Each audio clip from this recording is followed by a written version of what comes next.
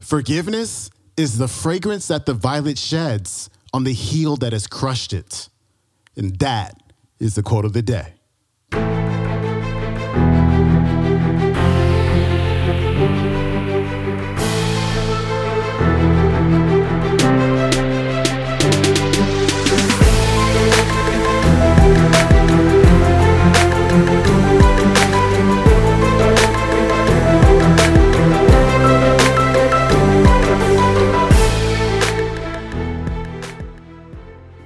Welcome back to the Quote of the Day Show. I'm your host, Sean Croxton of SeanCroxton.com. Today's episode is brought to you by The Jerf Bar, my very own 100% organic real food bar with no gluten, soy, dairy, GMOs, none of that weirdness. It's available at jerfbar.com. If you want to save 10% off your next order, use the discount code QOD10. That's QOD10. We've got Wayne Dyer back on the show talking about forgiveness. And you've probably heard this clip referred to by several speakers in the past. It's about squeezing the orange and what's in the orange. And forgiveness is so important because, you know, you've heard others talk about vibrations. You've heard Bob Proctor talk about it. You may have read about it in my One Percenter's Mind free ebook on my website. But in order to reach our goals, we have to realize that our goals are on another frequency, that they're at a higher vibration. In order to reach them, we have to meet them. We have to match that vibration. But one way to keep your vibration low is to hold resentment towards others. It's to not forgive. When you can't forgive, you're just holding on to negative energy and it just pulls you down. I like what John DeMartini says about forgiveness, because, you know, DeMartini is all about there's two sides to everything. You know, there's the positive, there's the negative, there's the good, there's the bad, there's the praise, there's the criticism and everything. And, you know, he talks about like those situations that you can't forgive somebody for. We tend to have our focus on only the negative that came out of that situation. But when we really, really look, we can also find a lot of positive. And that's just not for like forgiving others. It's also about forgiving ourselves. We have to realize like what we did to somebody. Maybe, you know, we screwed up and we ended a relationship. Maybe ending that relationship and screwing up, maybe that was like part of that person's journey to finding the person that they should have been with. Maybe they found the love of their lives because you screwed up, you know? So there's always like two sides to everything. And it's all about where we focus. And it's all about letting go of the resentment and the anger, because that is the way that you're going to be able to raise your vibration and meet and reach the goals that you want to reach in life. Here's Wayne. One of the most powerful lessons that you can ever learn, I had to learn as a young man. My own father was a man who walked away. He left. He left home when I was just a baby. Left my mother, who's sitting right here, 107 years old. Is that? No, you're not 107. 82 years old, though, and with 3 little boys. And all I had ever heard when he walked out about this person that my older brothers told me about, and that when my mother got her family back together again when I was 9 years old, and did all that she could to make a family again, with all the hardships. This was a man who never made a phone call, who never sent a penny, who spent some time in prison, who was an alcoholic, who died of cirrhosis of the liver at the age of 49 and was buried in a pauper's grave in Biloxi, Mississippi.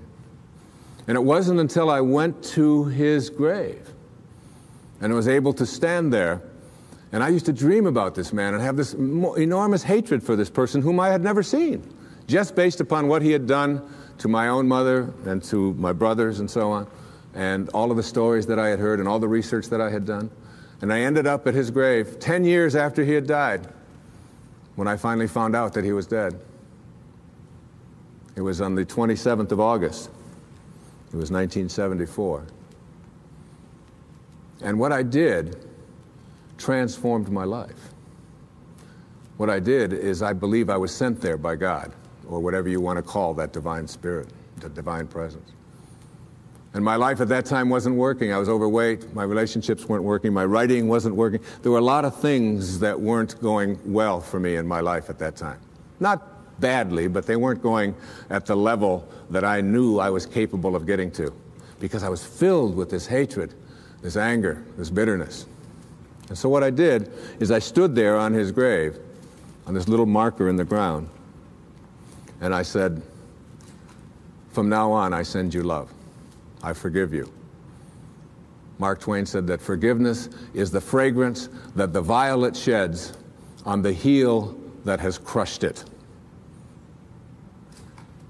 And once I let go of that anger and that hatred and all of my attachment to the bonding that I had done with these wounds, and let go of that and cleared that out of my life, my writing began to take place at a much higher level. In fact, I wrote Erroneous Zones in very, very short time after that. I began to get myself back in shape. I began to eat better. I began exercising, got my weight down. And the people that were supposed to come into my life, like my beautiful wife, who sits here with me this evening, and all of our children, some of whom are here this evening, all of it was allowed to flow when I released that energy of negativity and blame and hatred. They say that you never die from a snake bite.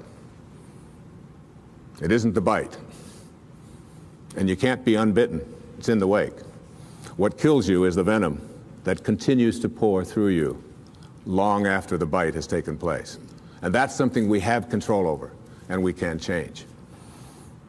And I'd like to suggest that what happens is that many of us bond ourselves to these wounds of our past. If I were to cut my hand, just cut it, and watch it, my nature says, close up the wound. And I just have to watch it. And there's no doctor out there, there's no medicine out there that's going to heal that wound. There's a healing stream that I am connected to that will allow that wound to heal. So my nature says, close up the wounds. Don't bond to them, don't hang on to them, close them up. But supposing I say to myself, oh, no, you don't. There's no way I'm going to let you close up. You see, if I can keep you open, and I can go to you and say, look at this. You say, what happened? Well, look at this cut I've got. Oh, you poor thing. Look at that. It seems to be getting worse. It's getting infected. Isn't that terrible? And if you practice this kind of a mentality, when your nature says close up the wound, but you keep it open, before long you lose your hand. And after that, you'll lose your arm. And the whole organism will be destroyed if you don't let your nature take over. And your nature also says, close up the wounds of your past. Close them up. And oftentimes we ignore our nature. I had a great teacher that came into my life through his writing. His name was Nisargadatta Maharaj. Lived in India up until the mid-1980s. And he wrote something called I Am That, which was very powerful and influential in my life.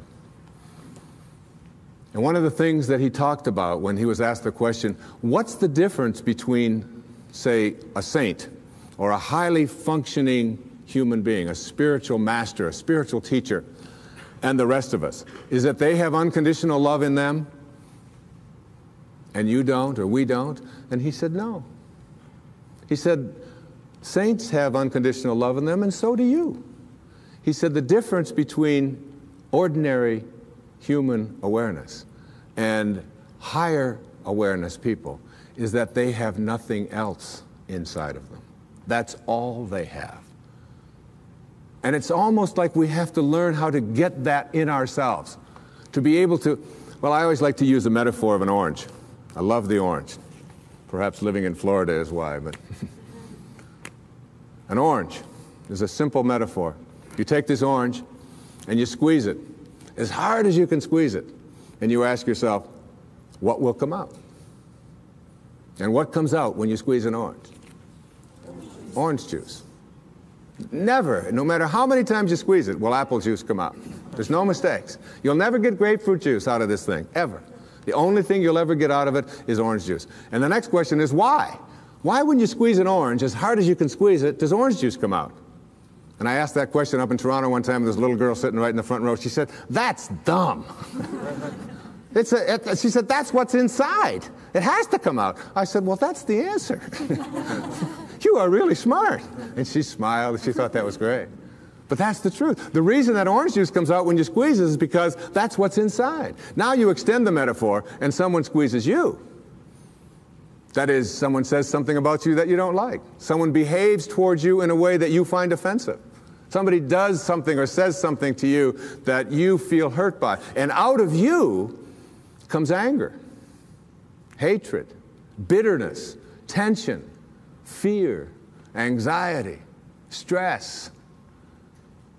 And immediately you say, the reason that comes out of me is because of how he said it, or the way that she said that, or because they did that.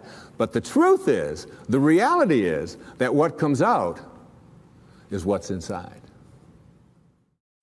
All right, that was Wayne Dyer. His website is drwaynedyer.com. If you want to watch today's entire talk, go to YouTube and punch in How to Reach a Higher Level of Awareness and Get What You Really Want. It's on the Food for Thought YouTube channel. That is it for me. You have an amazing Thursday, and I will see you tomorrow for our Finance Friday episode. I'm out. Peace.